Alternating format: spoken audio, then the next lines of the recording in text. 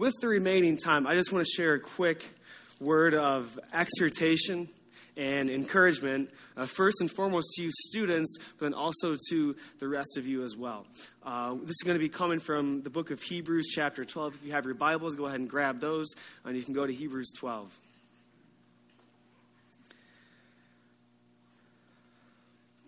While you're turning there, know that I'm going to be addressing two groups primarily today. Those two groups are you students, especially those of you who went to Kalahari last weekend, and then the rest of us adults in here.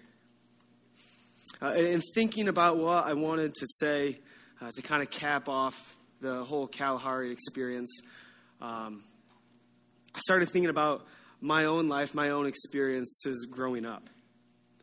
And so I want to start by talking to you students. And I want to start by saying this. I've been where you are. And it wasn't that long ago that I was where you are. I remember going to camps and retreats like Kalahari growing up. I remember going there and having my world rocked. I remember just experiencing God for the first time. I remember coming to know Christ at a camp. I remember the mountaintop experience, and I remember just feeling so close and intimate with my Lord each and every time I went to a camp or to a retreat. I remember going home after every single one of them thinking to myself, man, I just want this experience and this feeling to last forever. I don't want this to end. It never did, though. I might maintain that spiritual high that Christian talked about for a week, maybe even 2 weeks or 3, maybe even longer at certain times. But it never lasted beyond a week or 2 weeks or 3 weeks or even more. All right, that feeling that I had at camp, that high, that mountaintop experience, always ended up just fading away, and it was always ended up being life back to normal again. Right. In fact, I remember the first time I came home from that summer camp where I came to know Christ. I came home and I lived in this kind of spiritual high for like 3 to 4 months. And I thought, man, this is awesome. Like, I finally came to know Christ for the first time. Like, maybe this is just what the Christian life is all the time now. It's just living in the joy and ecstasy of knowing Christ and of feeling sin just fall away and spending time in His Word and in prayer and just feeling that intimacy with Him. Maybe this is just what the Christian life is all the time. Right? But even then, after 3 or 4 months, that feeling slowly began to fade. And all of a sudden, I find myself back in the same habitual sins, back in where I'm struggling to read Scripture, where I'm struggling to find intimacy with God in prayer and in His Word. And so because of that, there was this uneasiness that, okay, this is how my Christian experience at camp and at this retreat was this over here. This is what it looks like. But now my experience of the Christian life over here looks far different from this camp or this retreat. And so it wasn't that I was not saved anymore. It wasn't that I had lost my salvation. I don't think that can happen. But there was just this uneasiness and this tension because why are these two things not matching up? Why am I not feeling like this all the time? Why am I feeling like this over here? And so for some of you kids, you're in that spot right now. That last weekend, a week ago today, we're at Kalahari and you're just flying so high. You're just running so fast. You're feeling so free. You're just caught up in the joy of worshiping God. There's no temptation to sin there. Right? You're feeling this intimacy with Him. Everything is going great. You're just living in that mountaintop, just feeling that joy. But maybe for some of you, a week later, here we are, and all that's gone now. And you're living right back where you were, struggling with the same sins, struggling to find intimacy with God in His Word and in prayer. And you're wondering, why can't we just be back at Kalahari? Why can't I just be back at that retreat or that camp or whatever it was? Hebrews 12:1 gives us a picture of the Christian life. And it's not a picture that resembles a mountaintop experience. The chapter before this, Hebrews 11, is known as the Hall of Faith because it's filled with all of these great heroes of the faith who have gone before us. It's got David, Samuel, Moses, Abraham, It's got lesser-known people like Rahab. Right? They're all in there. Chapter 11 is all about their great faith and how they ran this race with such perseverance and endurance. And so chapter 11 gets done, and then Hebrews 12:1 finally says this. Therefore, since we are surrounded by so great a cloud of witnesses, let us also lay aside every weight and sin which clings so closely, and let us run with endurance the race that is before us. So the idea in 12:1 is that all these people who have gone before, all these great saints from the Old Testament, now make a great cloud of witnesses surrounding us as we now run our race. And the idea isn't so much that they're now looking down on us, that they're not so much watching us and encouraging us as we run our race. The idea is more that now these people, their lives serve as testimonies to us of what the life of faith looks like. And so now we look at them, we see their lives of faith and the races they ran, and we find encouragement and hope as we run our races. And it's interesting, if you look back at chapter 11 and you look at all these people, none of them ran the perfect race. None of them lived in this kind of spiritual high, and none of them lived on the spiritual mountaintop. They all struggled with sin. They all struggled to find intimacy with God. It goes on to say, towards the end of chapter 11, many of them suffered mocking and flogging, chains and imprisonment. They were stoned and sawn in two, and were killed with the sword. They were afflicted and mistreated. Right, this is the race that they ran. This is the race that we now run. So none of them ran this race perfectly. They struggled with sin. They faced persecution. They struggled to find intimacy with God. And so do we. But I'll tell you, what each of these people did in chapter 11 is they ran their race well. Not perfectly, but they ran their race well. And they did that by doing two things that Hebrews 12:1 and 2 tell us. Right. First thing they did, it says, is this. So notice how it says, we are surrounded by so great a cloud of witnesses.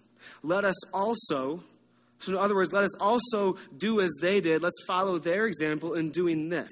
And it says, let us also lay aside every weight and sin which clings so closely.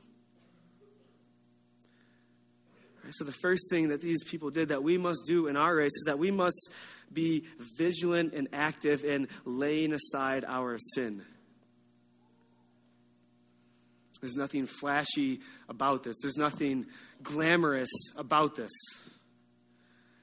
But the daily work of putting sin to death. Not being content with sin, but finding that as soon as we see it, repenting of it, seeking healing and hope from it, and then laying that aside so it doesn't hinder us in our race. Martin Luther, in the first of his 95 Theses, said this. He said, when Christ said the Christian life is to be a life of repentance, not that just a moment of repentance, but a whole life of repentance.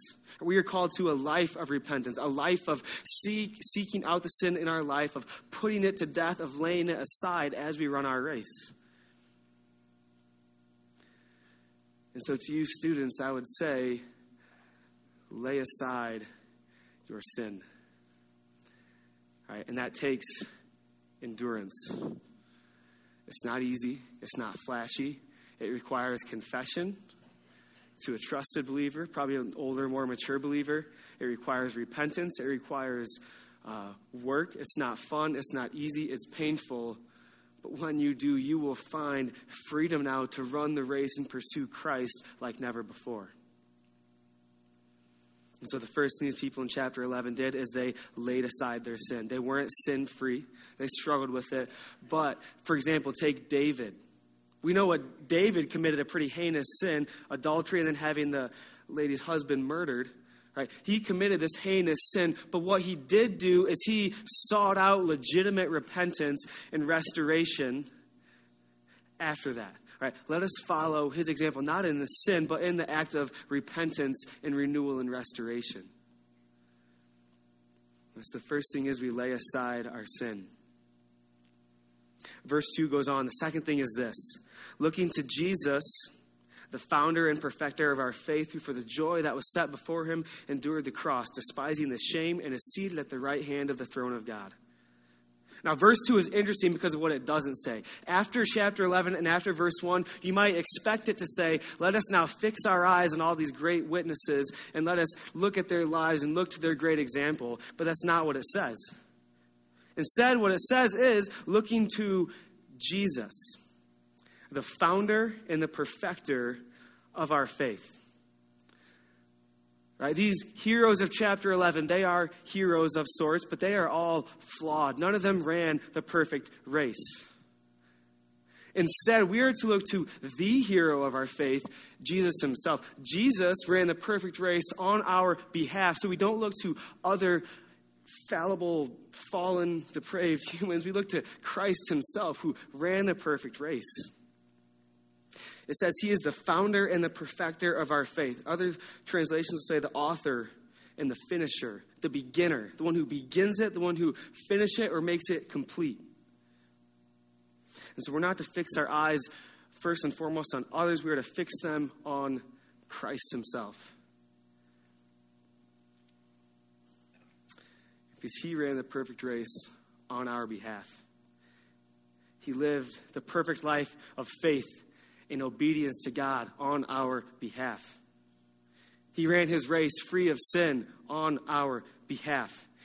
He endured the ultimate shame and persecution and suffering at the cross on our behalf. He kept ever before him the joy of the eternal glory that he would share with the Father on our behalf. Now, he is now seated at the right hand of the Father, where we too will be one day. That we fix our eyes on Christ. Christ is the source of our faith. He is the example of our faith. He is the object of our faith. He is the sustainer of our faith, and he is the reward of our faith. And so first and foremost, we fix our eyes on Christ himself. And as we run our own race, we do these two things. We lay aside our sin, we repent of it, and we seek renewal and restoration while simultaneously fixing our eyes firmly on Christ above, who is seated at the right hand of the Father, knowing that he is the object of our faith, the sustainer, the example, and the great reward of our faith.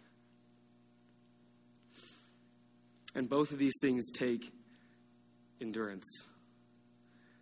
This is not easy work. See, the Christian life is not so much about just mountaintop experiences as it is just the laying aside of sin and the daily pursuit of Christ. I think there's a church sign in town right now that actually says it well. It says, daily devotion is better than yearly resolution. And so just to share with you more from my experience, I remember going to these camps and retreats, and it was like a spiritual shot of caffeine for me. I would just knock it back for a weekend and come back, and I was ready to go for a couple weeks. Then that caffeine would wear off, and then I was just dragging. And so what I would do is I would just look back to that retreat or that camp, and I would just try to conjure up the same feeling and the same experience. I try to remember the lighting, the exact words the speaker said, the music, everything about it. I just tried to remember so that I could feel that same way again. And like any feelings, those are fleeting. And so within a matter of weeks, all of a sudden, I can't remember anything emotionally from that experience. And so what I would do is I wouldn't be able to look back and remember that experience. So I would inevitably begin to look forward to the next time where I could have that mountaintop experience. Okay, when's the next time I can go on a retreat? 6 months? Okay, I can make it until then where I get another spiritual shot of caffeine. Next summer? All right, that's a long time, but I think I can make it then. And I just knock that caffeine back, and I'll be good to go for another couple months. But as I've matured and grown as a follower of Christ, especially over the past few years, my walk with Christ has not been so much characterized by these mountaintop experiences and these valleys. It's been more characterized by the daily laying aside of sin and the enduring work of pursuing Christ in his word and in prayer. And as a result, instead of my Christian life being mountaintops and now instead of so up and down the roller coaster, like Rex said, it's been much more of that mountain climbing experience. Steady and slow upward trajectory, maybe periods of plateau, but for the most part, just steps forward, up, up, up, towards Christ-likeness, towards the glory that we await. And so now, in my Christian life, I'm not so much looking forward to the next mountaintop experience. I'm not so much looking forward to the next shot of spiritual caffeine I can knock back, as I am just looking forward to the next time where I can just be alone with him and his word, where I can just be alone and spend some time in prayer. Or just looking forward to that time when I can just go sit by myself, put on my noise-canceling headphones, and just put on some hymns and just sit there and be silent and just listen for the next 20 minutes or so. And I can tell you, as I've grown in that, and as many of these older, more mature believers will attest as well, right? As we grow from, instead of these highs and lows, the mountaintop experiences, to the daily laying aside of sin and the daily pursuit of Christ, our life becomes much more of a mountaintop, not a mountaintop, I said that wrong, not a mountaintop, much more of a mountain climbing experience, taking steps forward than it is the ups and downs. And so, students, my word of encouragement to you is from Hebrews 12:1 and 2, run your race with endurance. Right, the walk with Christ is more about daily faithfulness to Christ than it is the mountaintop experiences. Right? And you'll learn that as you go. And I think the sooner you learn it and the sooner you pursue those things, the sooner you will learn to run your race well. Now, to the other group in the room, to us adults, I want to say this. Let's help these students. Our race is not finished. We're still in the middle of it, still running our race until the day he calls us home. But as we do this, we are much more mature. We've learned from our mistakes in the past. We've experienced those mountaintops and those valleys in our race. We've learned to pursue Christ daily and to lay aside our sin. Let us encourage these young people to do the same. Because many of them now are sitting there thinking, okay, lay aside my sin and pursue Christ daily. Got it. But then it's going to come down to it, and they're going to realize, I don't really know what that looks like or how to do that. Let's help them. Right? And that's not just for those of you and those of us committed to our junior and senior high ministry. We can do that in a unique way. Parents, you can do that in a unique way. But to all of us, if you're sitting here thinking, I don't know any of these junior and senior high students, I don't spend time with them, what can I do? Let's, as a congregation, just surround them and just encourage them. Man, get to know some of them. Learn their names. Ask them how they're doing. Not just like, how was school today? Good, one-word answer. But man, how are you doing? What sin are you struggling with? How is your pursuit of Christ going? Or how can I help you as you run your race? All right, so let's surround these young people as a congregation. Let's encourage them and let's lift them up as they seek to run their race and to run it well. All right, worship team, would you come forward? So again, to you students, just getting over the experience at Kalahari, I hate to tell you this, but at some point, that feeling, that high you're on, will fade away. All right, but again, the Christian life is not so much about those mountaintop experiences as it is the daily, enduring work of pursuing Christ and laying aside our sin. All right, so students, I would encourage you with that. Don't be discouraged. It's normal for that to go away. Right, Christ, fix your eyes on Christ, our example, the object of our faith, the sustainer of our faith, and the reward of our faith. And then to us adults, let's walk with them and let's run side by side with these students as they seek to run well, encouraging them, lifting them up, helping them as we run our race and we help them to run theirs. All right, would you stand with me and pray? Let's pray. Father in heaven, I thank you for all the students in here today, for those who were able to go to Kalahari and for those who weren't. Father, I thank you for all the good work that you did last weekend, for the good works that you began in so many. And Father, we just pray for these students moving forward, whether they be younger or older. Lord, help them to run their race well. By your Holy Spirit, enable them to lay aside the sin in their lives. May they walk in repentance. Lord, may they walk daily in pursuing Christ. Help them to fix their eyes firmly upon him. Lord, trusting in him alone, trusting in his perfect race that he ran on their behalf. Father, help them to know that you who began a good work in them will bring it to completion at the day of Christ Jesus. And Lord, fill them with your Spirit as they run this race. Strengthen them, encourage them. May they run well.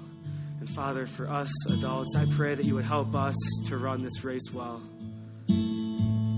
Help us also to be faithful in the daily laying aside of sin and in the daily pursuit of Christ. Lord, help us to encourage these younger believers. Help us as a congregation to surround them, to lift them up, to run this race right alongside of them. Father, let us be a people as a whole who will take our sins seriously, who will lay it aside, and who will take pursuing Christ daily seriously. And may we help each other and walk with one another as we seek to run this race together. Father, we thank you again for sending your Son to run the perfect race on our behalf. And now we fix our eyes on him as we do every single day. And it's in his name we pray. Amen.